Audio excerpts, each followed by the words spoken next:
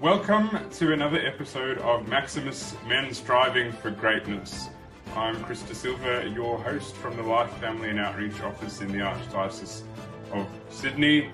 And this week we're joined by men's ministry guru, the illustrious Robert Felsen.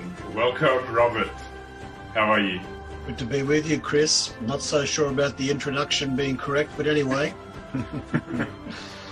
Great to have you here, Robert, and thanks for making the time.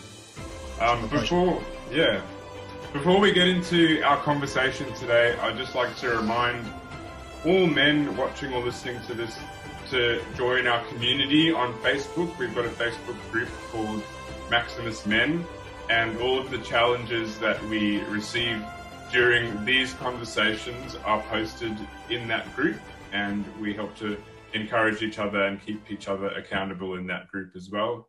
And then, of course, we have our associated page that goes with the group called Maximus Men Striving for Greatness. That's probably where you're watching this if you're watching it on Facebook. But if you're listening to it on a podcast, then head over to that Facebook page, please.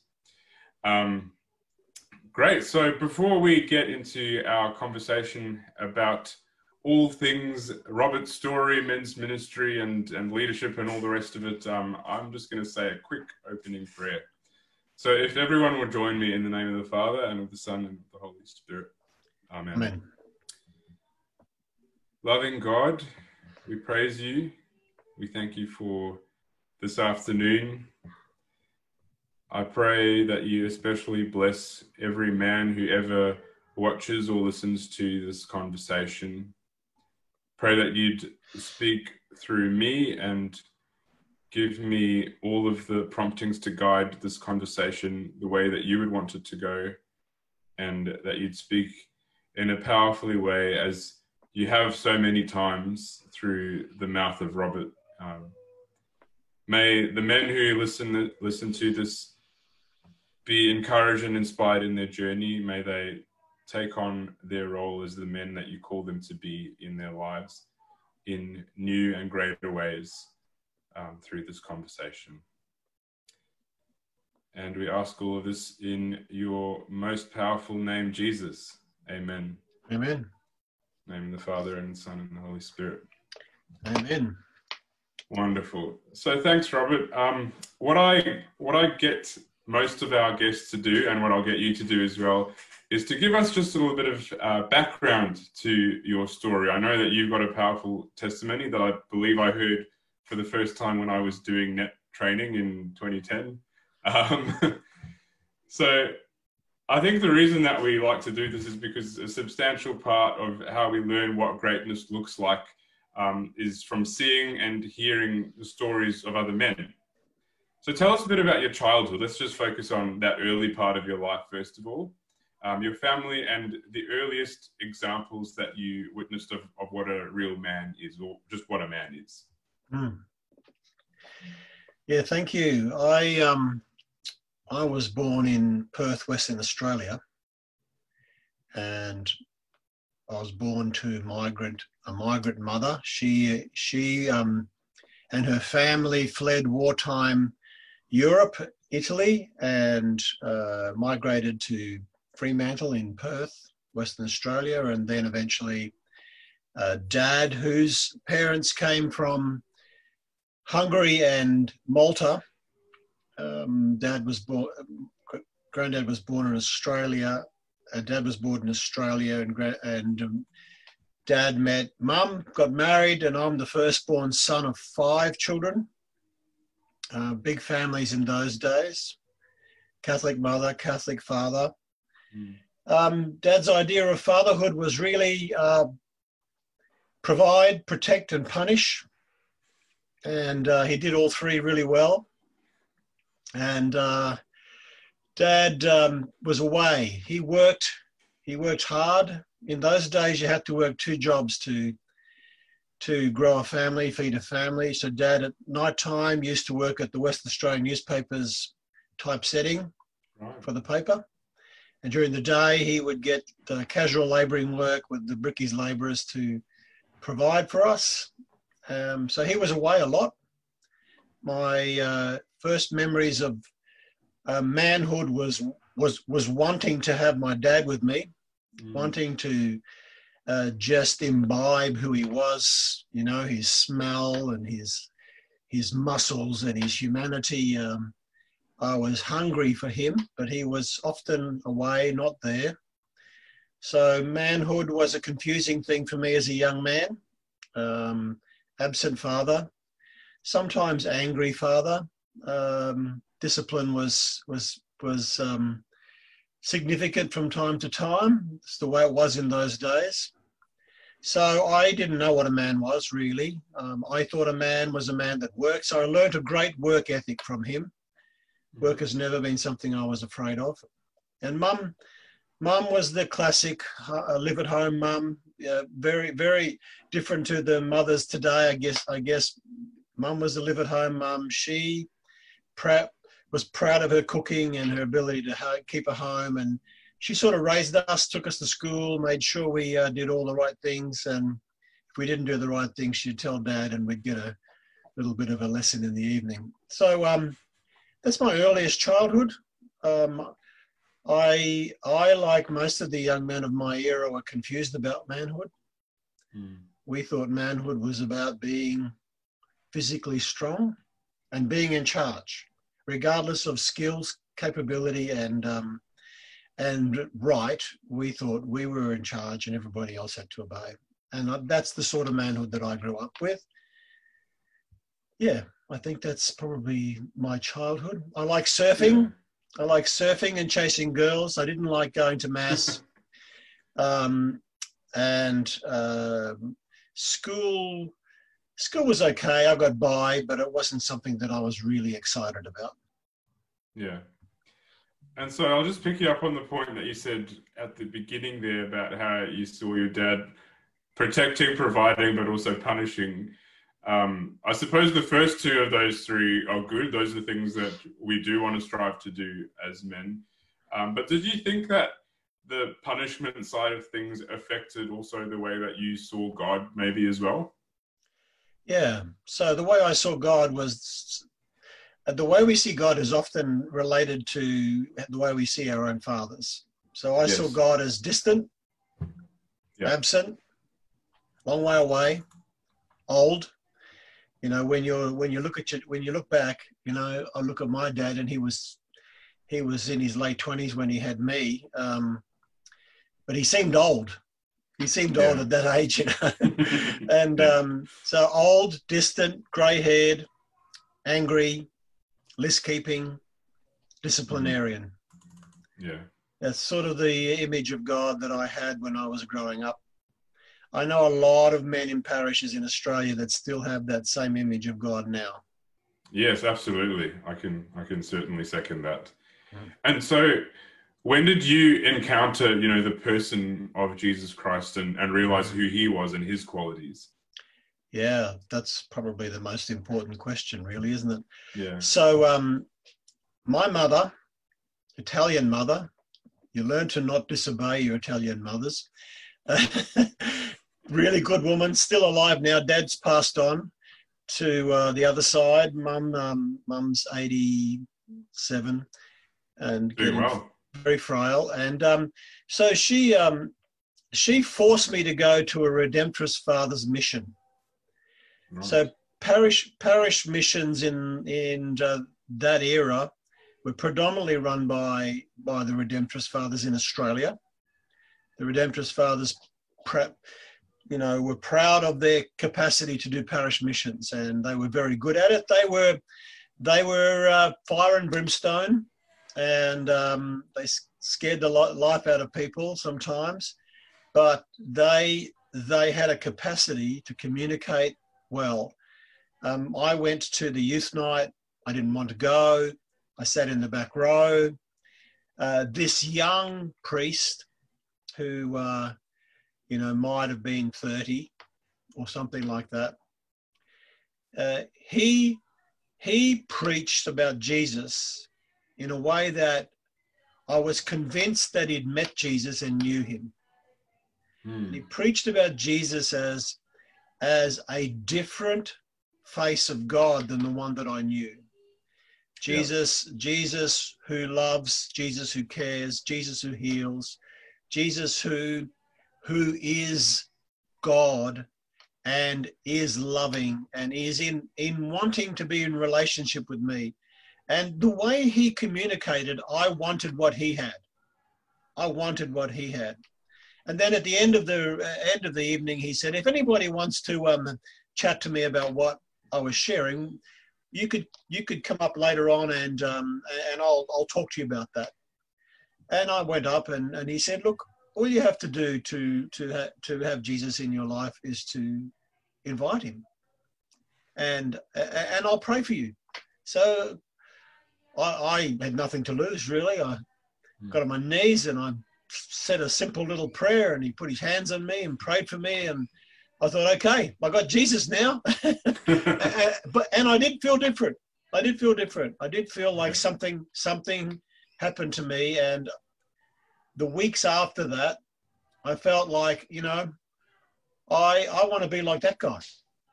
Yeah. I want to be like that guy. I want to go and become a man like him. And if it means being a priest, this is the 70s, right? So Vatican Council had just finished. Yeah. There were lots of changes in the church. And some of them were visible changes. And I, at the age of 17, after I finished high school, I left home and I got on a train and I went to Geelong in the ACT, and I began my studies for the Redemptorist Fathers. Yeah. So that encounter changed the direction of my life. Absolutely, wow.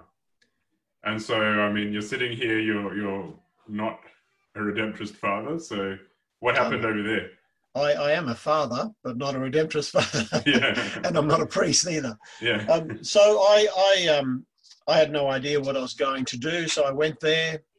I did a year at Geelong, and then I went to the academic training phase to Maitland, Edmund Gleeson House, and I studied at the University of Newcastle. And I did 2 years there, and I realised that what I did realise was I wasn't called to celibacy. I didn't realise that was going to exclude me from becoming a priest. But I found out that celibacy was a prerequisite to being a priest. And so the rector and I decided that I wasn't called to the priesthood. And I left the Edmund Gleeson House and the Redemptorist Fathers training. There would have been 20 or so guys there. Some of them became priests. One of my companion Redemptorist students with me is now the oceanic head of the Redemptorist Fathers, Father John Hodgkinson. So I left that. I finished my academic training in Newcastle at the university. I switched degrees from philosophy and theology to psychology, and then I hated psychology and I moved into the arts and I studied English literature and the American poets, and I loved writing. I loved words, and it was a interesting time. I had to work a job to pay for myself during uni, so I was working at nights, working on the weekends, studying, trying to get myself through. I learned to grow up. I learned to look after myself. I learned some things about relationships. If you want to have friends, you have to take the initiative. They're not going to come knocking at your door. And learned to build friendships. I learned to talk to people. And when I was at university, Mum and Dad moved from Perth to Brisbane. So when I finished my degree, instead of going home to Perth, I went to Brisbane, and that sort of move created my the next part of my destiny. Yes, the next chapter, I suppose. Chapter, yes. Yeah, and so can you tell us a little bit more about what the next chapter actually entailed for you? Is that straight into meeting your wife, or were there more adventures in Brisbane before before that happened? Yeah, so I I went to Brisbane. Mum and Dad went to Brisbane and joined a community, a manual community. And when I went to Brisbane, I had nowhere to live, so I lived with Mum and Dad for a while. And while I was living with Mum and Dad, I was introduced to Catholic Charismatic Renewal, Catholic communities. And again, another experience of God, another experience of a different way of doing church. And I basically decided to try and do something with my life. So I got a job. I got a job with a furniture manufacturer as a marketing manager.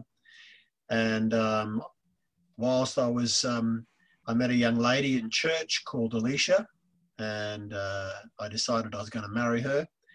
And a year or so after that, we got married, and we had 4 children. Beautiful. 4 children, yeah. And you've got a son in the seminary at the moment, do you now, correctly? Isaac, yes. Yes, Isaac, that's right. Isaac, my oldest, he has just finished. He's in the middle of his fourth year, so he's finished his Bachelor of Theology. He's begun his Master's. Next year he will go on placement for a year in a parish somewhere doing placement, and then the diaconate, and then after the diaconate, priesthood. So he's more than halfway and going well, and I'm very proud of him. Fantastic. Yeah, I was going to say, as a father, it must be such a heartwarming and encouraging experience to see your son going through that journey, right? Yeah, I'm really I'm really blessed, and I try not to put too much pressure on him and let him know, and make him feel like he has to finish this. But I feel he has a vocation, and he's a mature age. He's in his early 30s, so yep. He's doing really well, and we're really proud of him. And Matthias is my second son. He's an engineer. He's getting married to a Catholic lady, and they're currently working in Melbourne, and they'll be getting married in October. And I have my daughter Kiara, who's in the last sort of 6 months of her law psych degree. She's working as a paralegal with a law firm. She's found a really fine young man, which I'd be very happy for him to be her husband, if he asks. And my youngest is Shem. Shem is where I was when I was in Western Australia growing up, just enjoying life, not really knowing what I want to be, what I want to do, and he'll find his way. Yeah. Wonderful. Sounds like a beautiful family there. Yeah, Robert. Yeah, we're really pleased. Yeah. Thank you. And so, Robert, you come across, and I think anybody who's ever met you would say that you come across as a natural leader, a natural influencer in a positive way towards other men. Have you always been a natural leader of men? Is it something that you learnt by osmosis, or is it just a gift that God gave you? Like, how did you, I don't know, attain the leadership and the influence that you now have? You're too kind, Chris. I think you have the gift of exaggeration. I think being the eldest son and Dad being away a lot, some responsibility fell on me. I think spending a number of years looking after myself and having to fend for myself and pay my own way through university, I learned to take responsibility because it wasn't going to happen otherwise. And I've always been an enthusiastic person. I was an enthusiastic sinner and I was an enthusiastic, passionate footballer. My nickname when I was playing AFL footy was Warhorse because I wasn't afraid. That could be called stupidity as well, but I wasn't afraid. And so I had enthusiasm. I wasn't afraid to do things, try things. And I learned I learned that a work ethic, going and doing something, was really important. So what I learned was enthusiasm will carry you a long way, even if you don't know anything. And I learned that you got to take responsibility, especially for your own journey, and being courageous. And it's amazing if you have those, particularly the enthusiasm and courageous qualities, people will follow you. So I didn't know I was a leader, but I did know that people wanted to follow me, and I didn't realize that was what was called leadership, having people follow you. And when I did realize it, it was something that was a bit of a shock, because I felt like I wasn't somebody that anybody should follow at that time. Right. Because I wasn't going to lead them in the right direction. But over time, I've learnt a little bit about leadership, but I've got to say that I've got a long way to go with leadership. And so has the world. Leadership around the world and leadership amongst nations is appallingly delivered. Although I do, without making too much about it, I think the current leadership of the Australian government is showing some very good signs. Humility and servant leadership and heroic leadership. I think those things are really good. Yeah, but I've got a long way to go. Leadership is not something that you learn all the rules about and then know how to do it. It's something you try and do. You try and do and you try and do. And then over time through failing mostly, you learn what leadership's about. And it's really about love, which is the hard lesson to learn. It is, yeah. It's not something that you can pick up in theory. You've got to trial and error, and mostly error, I suppose. Yeah. Until you get to your destination. So I can see how these qualities could be really helpful for getting you started in men's ministry. So can you speak to that experience of how God called you to found Men Alive, and how He's used you, and then the team that you have around you and volunteers all around the country to take it to where it is today? Yeah, so I was sort of in my 40s, just late 30s, early 40s, thereabouts. And I was sitting in church with my family. My kids were climbing over the seats and annoying all the old ladies in front. And I've now begun to experience what that's like as well with a toddler. Yeah. And I had four of them. Three of them were boys, and they were very energetic, enthusiastic, and courageous as well. And I looked around that day. Father was into his homily, and I wasn't. And I thought to myself, where are all the men? We were one of the few families that were in church, with kids jumping around and making a noise. And I thought, what's happened here? Why aren't there any men? Yeah. So I thought, I wonder if it's just this parish, the one that I'm in. Maybe I should go and find a new parish where there are more families like mine. And so I did a little research project on data in the Catholic Church, and there was plenty of data. Even back in those days, there was plenty of data, even more now.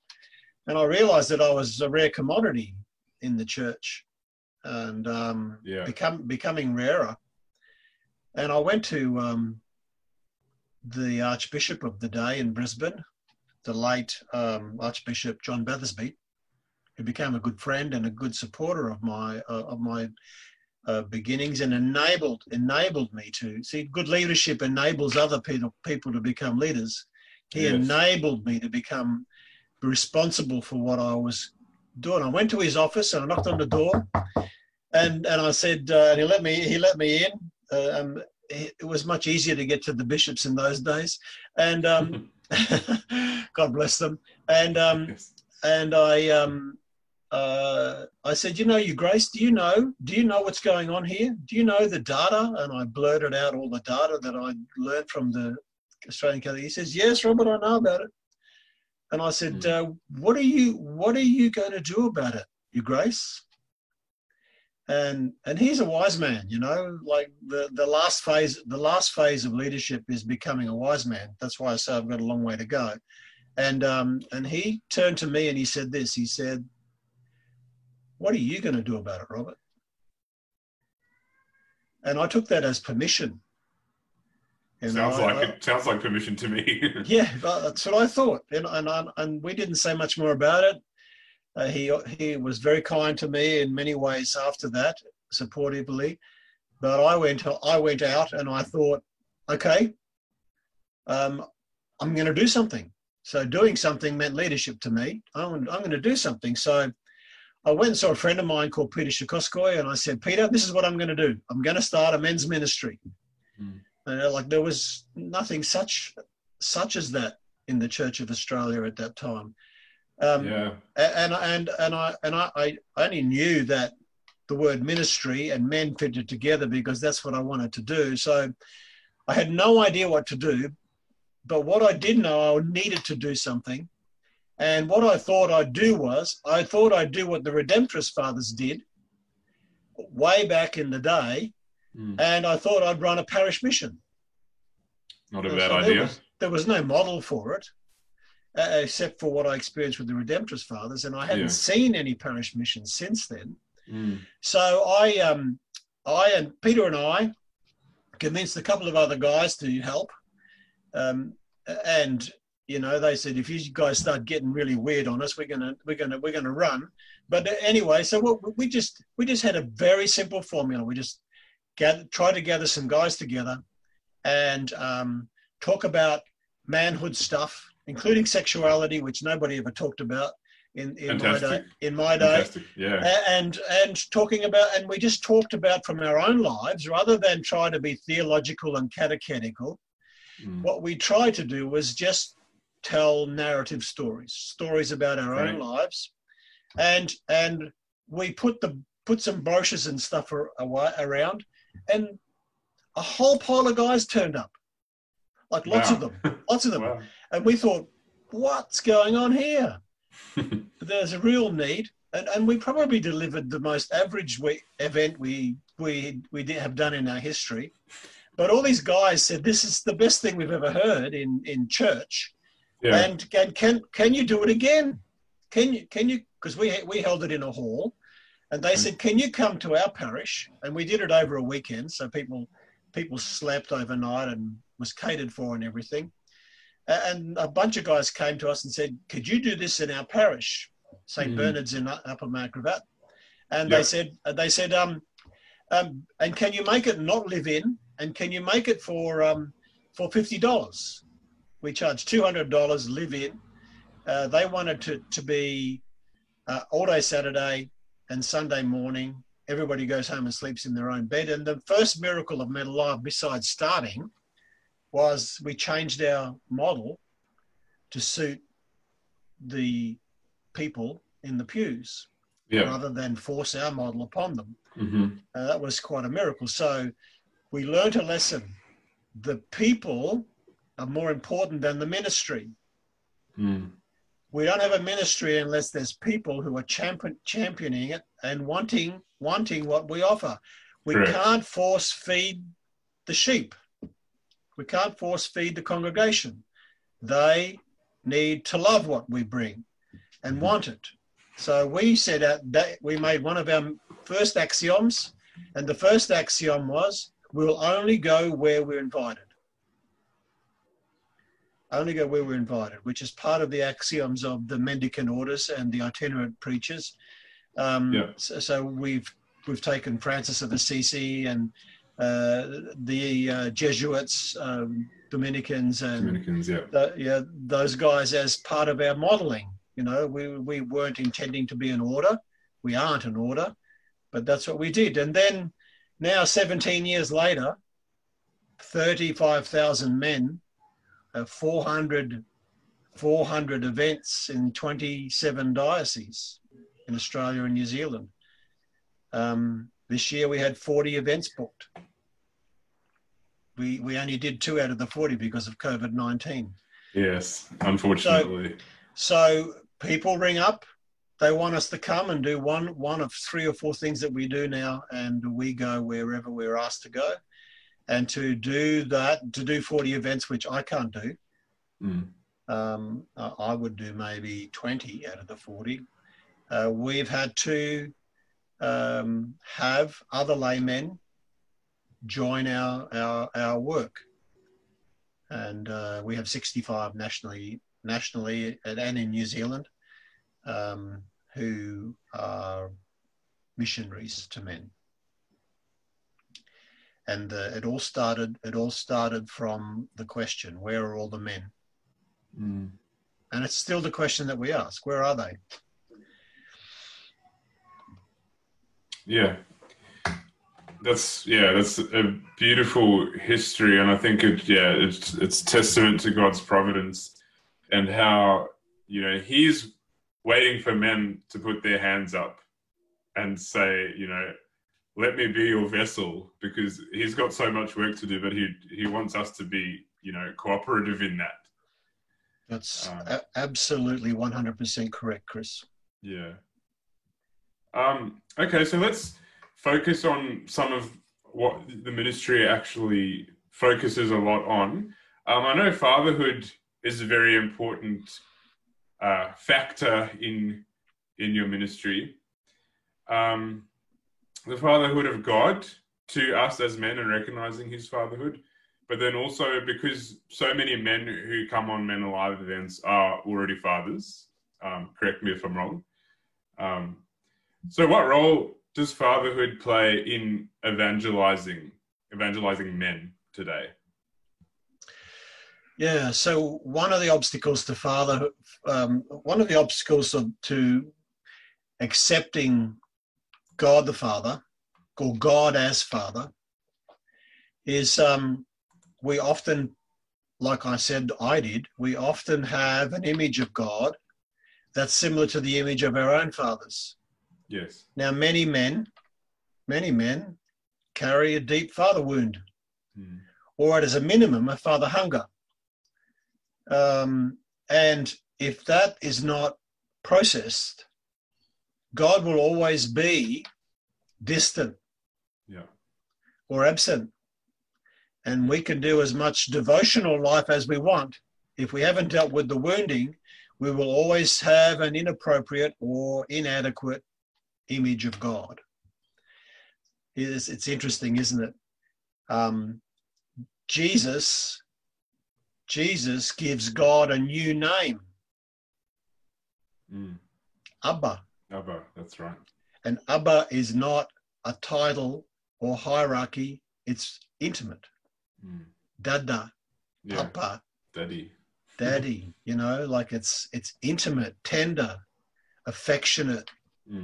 And if we don't have a religion or a mission or an evangelizing vehicle that does not capture that sense of God's new name, the Word made flesh, who speaks about his Dada in a way that we can reach, experience, encounter, as John Paul II said, encounter this new person, we've got nothing to say. We can have all the doctrinal truths, but without relationship, they don't carry anything. With relationship, they're jewels of the kingdom. So fatherhood is one of the critical ingredients. We did some volunteer missions to Uganda, very poor country. We didn't charge them anything. We did it as a tithe, as a ministry tithe. Yeah. We tithed our ministry, paid for our own ways, went there and did mission there. And the father wound in that country is horrific. Really? Horrific. Wow. The men in that country are in major disorder, multiple wives, multiple children from multiple families, HIV, the whole thing is crazy. And when we came there with a message of this Abba Father, it was incomprehensible to them. And And we said to ourselves, our preaching, unless the Father turns up, our preaching is going to be useless, because they don't have any concept of this God. None, yes. Zero. And through the miracle of grace, not necessarily anything that had anything to do with us other than the fact that we were there, this powerful healing came upon the church of Kampala and Masaka. And it was like watching what God was doing and restoring. And, you know, the last chapter of the Old Testament, the last chapter of the last book of the Old Testament is Malachi chapter 3 or 4, depending on which version of the Bible you read. And the last verse of the last chapter of the Old Testament says this: in that great and terrible day, when the spirit of Elijah comes upon the people, I will return the hearts of fathers to their children and the hearts of children to their fathers. So if you were thinking, if you were the Holy Spirit and you were writing the Bible and you were thinking, what's the last lines of this first part of the Bible? There it is. It tells us God's intentionality. And then the very first chapter of the first book of the New Testament is the genealogy of fathers and sons. Yes. How exciting is that for us? You know, like it's there. The hinge of salvation that connects the both testaments is the importance of fathers and their children. And it's saying what God is doing. And then the great messianic era with Jesus, the Son of God, the Word made flesh, is extraordinary. So fatherhood is critical. If we don't get that one sorted out, there's nothing we can teach men. Really, nothing. We can teach them to be obedient. We can teach them to be pure. We can teach them everything. But the reason for all of these courageous things that we want men to be is that we are deeply loved by a beautiful, gorgeous, loving Father who sends his Son to show us how to be men. Yeah. Fatherhood's critical to our evangelizing endeavor. Without it, we don't have anything to offer. Yeah. Yeah, that's beautiful. I've been reading Devon Schatz's book, Show Us the Father. Show Us the Father. Yes. It's an awesome book. And, you know, I've heard and read about these things a lot, but I suppose I'm reading it in a new light now because I've got two little boys. Yep. I've got a 20-month-old and I've got an 11-week-old. And, you know, I love them so much. And I'm really, you know, scared of wounding them because I know everybody to some degree has some kind of a father wound. And I just think to myself, what am I going to do to like break these boys' hearts? Like I can't even bear to think about, you know, doing that to them.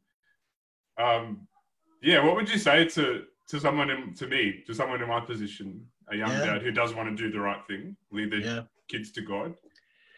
Yeah, so you're not going to save them from their wounding. Yeah, no, I know. It's just how you can save them from how deep the wounding might be. So if you're a man of God and you pray regularly and you worship regularly and you live in the Word of God, the Scriptures, and they see you attempting to be the man that you're called to be, they may not know the story, but they will see the message, and you'll become the message.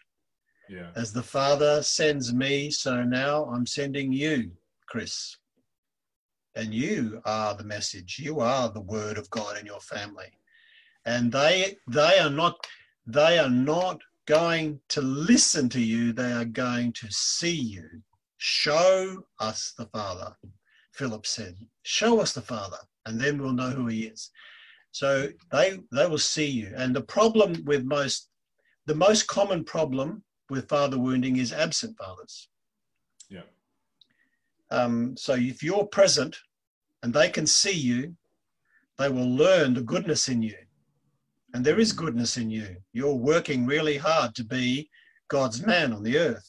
I can see it, and I know a little bit about you to know that you are intentional about being God's man.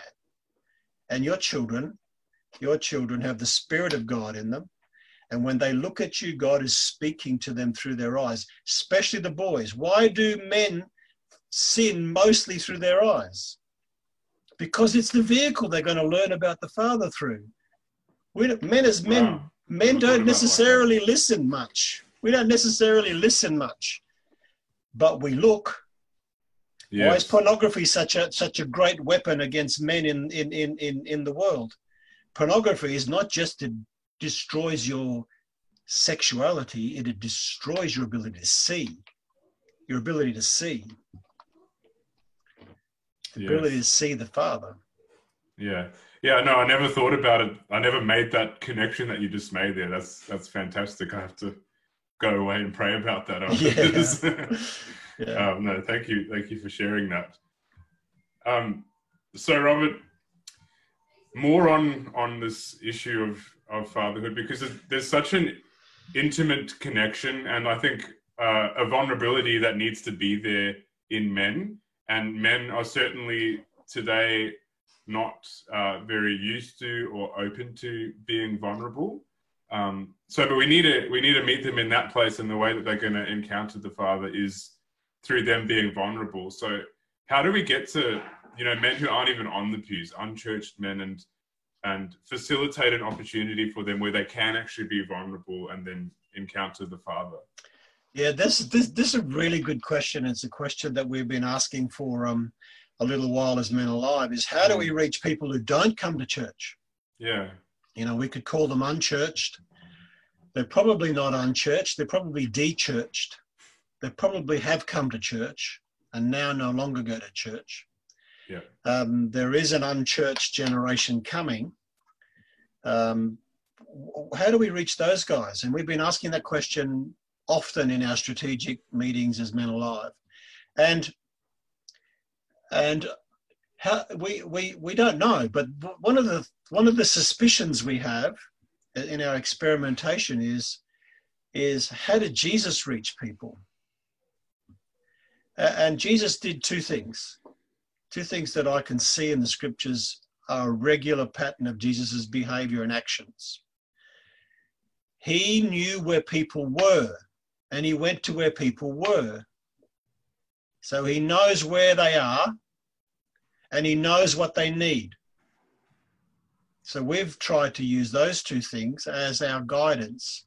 The first thing about where are they? Where are all these men who don't come to church? There's no use making a parish mission for those guys because they're not going to come, more or less. Yeah. They're not going to come.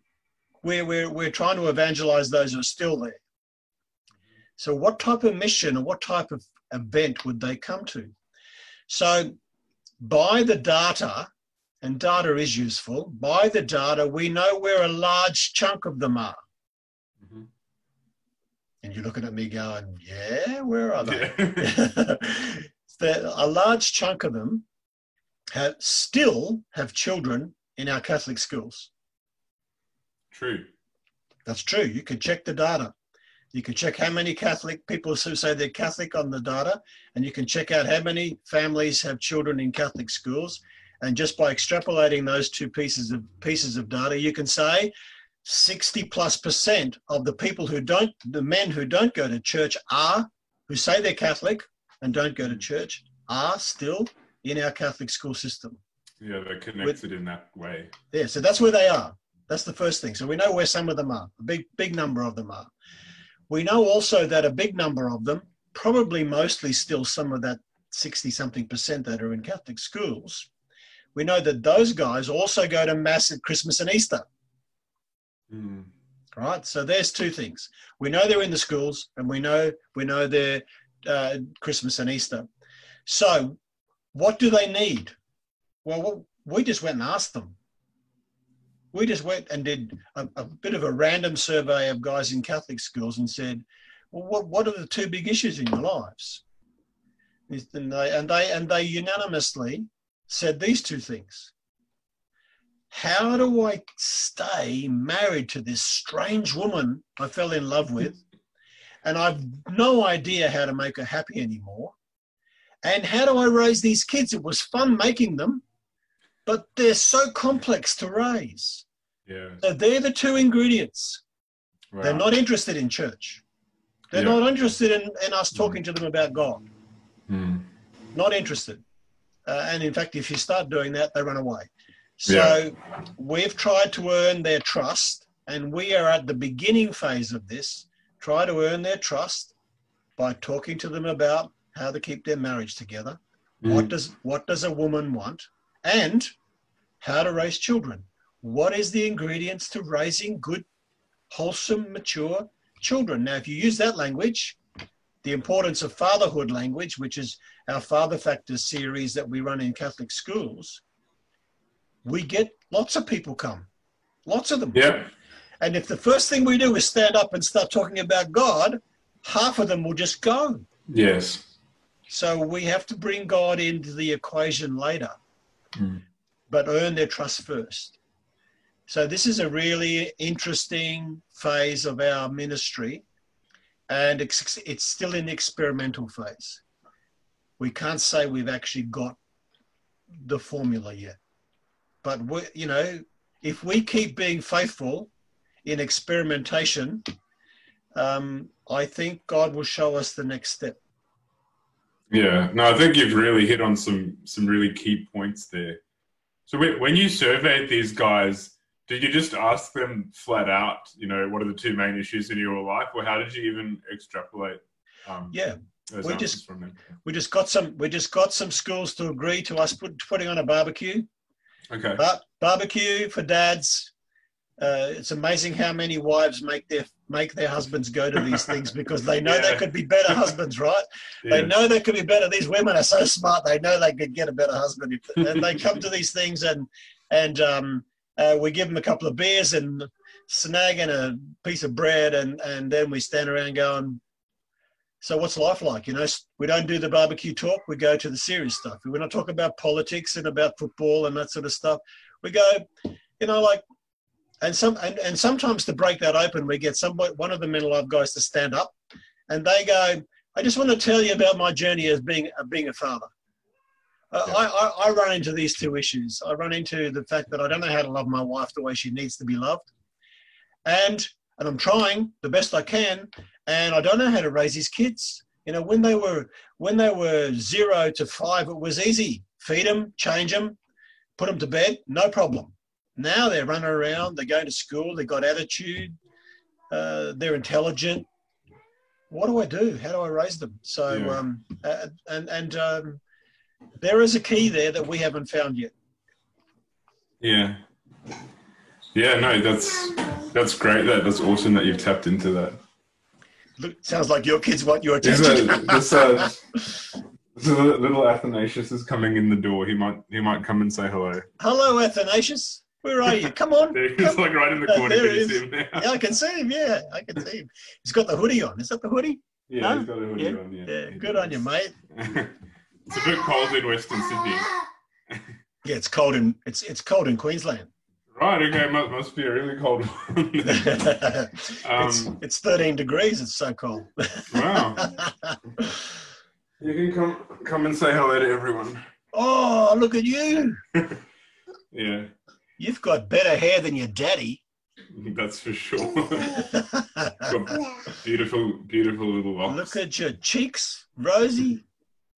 Yeah. So, Robert, if men, after listening to this conversation, feel inspired to take on some extra responsibility, whether they want to share the faith with men who they know in their own lives who are de-churched, as you say, or they just want to try and fire up some of the other guys in their parish, what would you recommend the first steps they take be? Yeah, I think that's such a good question that I could spend too much time on, but the simple thing that I would say is spend time talking about manhood and not talking about church. And that sounds counterintuitive. and it sounds like, you know, we're never going to get people into church if we don't talk about church. But you have to earn. Yes, that's right. There's more wisdom coming from Athanasius. We have to earn their trust, and that doesn't mean watering down our faith. It means bringing our manhood to the surface and being vulnerable. You said that at the very beginning, vulnerable. Yes. And I think the message for men, it doesn't have any religious words attached to it. And we would say this: to be an authentic man, and everybody wants to be a real man. We use the word authentic man. We have to intentionally reject passivity. So passivity is the place where we go to as men when we can't work life out. Yes. It's like an escapism. Yep. Reject passivity. So sit in front of the box and play games, you know. Yeah. Or sit in front of the TV, or go and find your, you know, the sites where you shouldn't go. So reject passivity, accept responsibility, live courageously. And then once you've said those three things, you earn the right to say this one. And love God with all your being. Love God with all your being. Reject passivity, accept responsibility, live courageously, and love God with all your being. But the first three will win any man. Any man. Why do so many people young men follow Jordan Peterson? He says, get out of bed, make your bed, get a job, and take responsibility for your life. Yeah, clean up your room. Clean up your room. You're like, you know, do the little things, and then you get the great things to do. Yeah, so that's what I would say. Yes, that's sage advice, Robert. So I'm sure that's something that everybody listening or watching this can take on board. And finally, because we are just starting to run out of time here a little bit, as I said at the beginning, we have challenges that we always put through on this show. With the guests that come on, every guest offers a challenge, or issues a challenge, should I say, to our Maximus men. How would you like to challenge the men listening to this week, Robert? Yeah, I think one of the things that the men that are watching or listening this week could do is take some responsibility for their local church. So the domestic church, their family, the domestic church is the highest priority for a man. Yes. But if the domestic church is healthy, the local church will be healthy. So take responsibility for, be the man of God in your domestic church, and then begin to take responsibility for your local church. And that means going to Father and knocking on his door and saying, hey, I'd like to do some things with men. I'd like to use the church hall. I'm going to run a barbecue and just gather some guys. I'm going to put a notice in the school. So just begin gathering men. Yeah. Gathering men. And you know, if they want some material, tell them to go to the Men Alive website, www.menalive.org.au.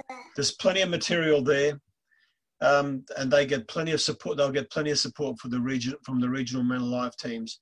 But just start something in their parish. Start something in their parish. That's the challenge. The challenge is one day Men Alive will not be needed in the Church of Australia.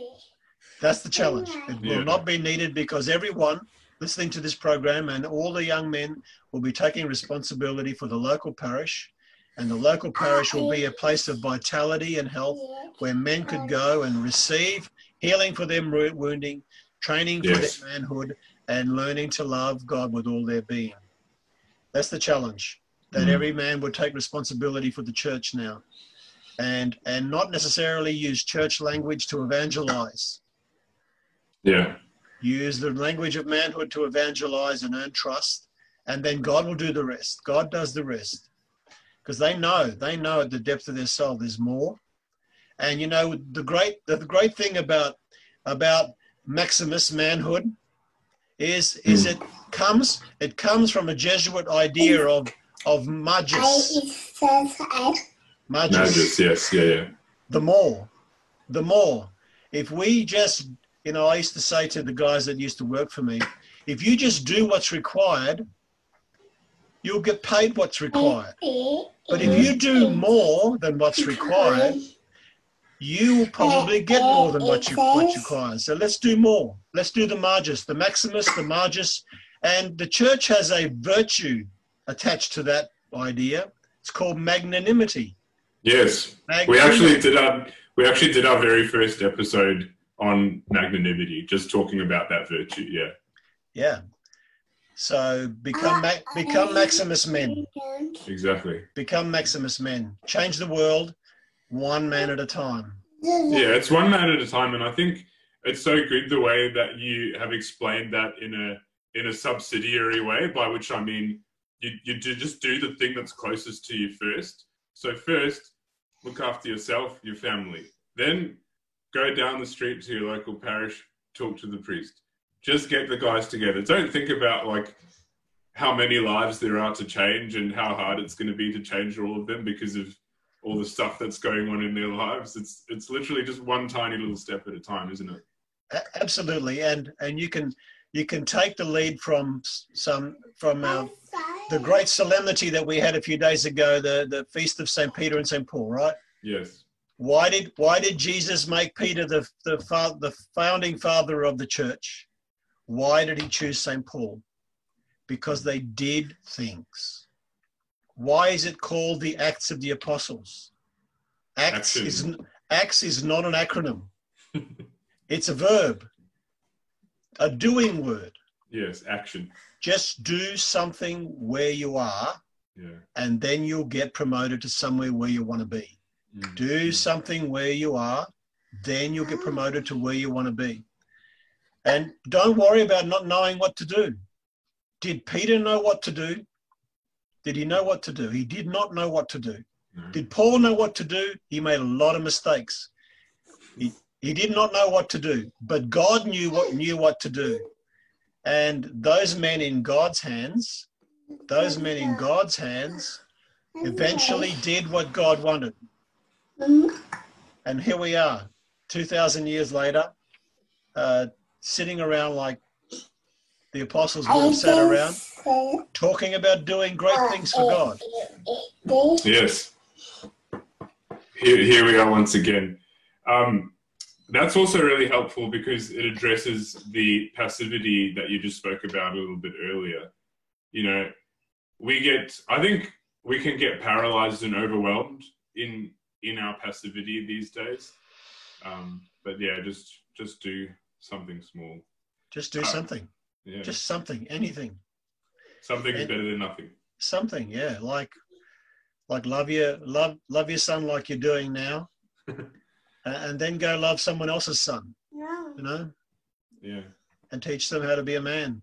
And there are so many men out there who are longing for father figures to teach them how to be men. Well, Robert, it's been an absolute pleasure to have you on this afternoon. The advice has been super practical. I feel like I've learned a lot as well. So we've got our challenge for the week. Hopefully it's not just for the week, that we can keep doing little things and moving one step at a time. So, Robert, finally, would you like to close us off in prayer? Sure. In the name of the Father, and the Son, and the Holy Spirit. Loving Father, you send your Son Jesus because you love the world. Now I pray in the name of Jesus that you send these sons, these men, you send these men into the world, first into the world of their domestic church, then the local church, and maybe one day to the Church of Australia. Give these men Maximus love, the grand, great love of your Son, Jesus. Send the Holy Spirit that we may be fire on the earth. Set us ablaze. Amen. Father, Son, Holy Spirit. Amen. Amen. Fantastic. Thank you so much, Robert. That has been, just a very enriching chat. I'm sure everybody who watches and listens will get a lot out of it. Do you have any resources or events that you'd like to plug just before we finish off this afternoon? Yeah, one of the things that we are doing in conjunction with the Australian Catholic Bishops' Conference is we're running the ACBC. Well, not Men Alive is running, but we are participating in helping to run the ACBC Catholic Men's Gathering. This year it'll be online. It comes online from the 15th of August. It'll stay online for about a month, and we're really encouraging men to do that. I don't know whether you've received the registration links and stuff like that yet. Chris, I might email them to you. We actually did receive them, and I have emailed them off to our database that we have so far. Did you receive the correct link? Because the first one that was sent out by the ACBC was wrong. Okay. We'll have to double check that one. Yeah, so I think the guys could register. They can watch it by themselves. They can watch it as a group. There's some really great speakers, including Daniel Ang, Peter Pelican, Jude Hennessy, Steve Lawrence. There are about 8 bishops speaking, including the Archbishop of Sydney Diocese, Anthony Fisher, and Mark Coleridge is speaking. Archbishop Mark Coleridge is speaking, and Archbishop Julian Porteous, and Christopher Prowse, and lots of bishops. So if you're into that, and it'll be very practical. It's going to be very practical. So the ACBC Catholic Men's Gathering is really worthwhile having a look at, and the Men Alive website. And the Men Alive website. I'll just add to what you're saying as well about the ACBC event, because there are a couple of parishes in the Archdiocese of Sydney that this ministry that I'm doing is a part of, that will be hosting in parish, in-person screenings of this event on the 15th of August, which is also the Feast of the Assumption of Our Lady. That's right. And they'll be able to take about 50 men each. So we've got, in the Greater Sydney region, there's probably about 7 different venues that you can go to if you also want that fellowship. And a lot of these priests are being very generous in offering Mass at the beginning before we screen the conference, and then opportunity for reconciliation and adoration at the end too, and lunch in the middle. So it's going to be almost like everyone going to the thing. So it'll be fantastic if everybody wants to join on with that. We'll post more information about this on our page for you guys. Once again, thank you, Robert. It's been lovely having you, and I'm sure we'll have to have you on again. It's great to be here, Chris, and you guys are doing an awesome job. Thank you. Great. Thanks, Robert. Thanks, everyone out there. God bless you all. Bless you.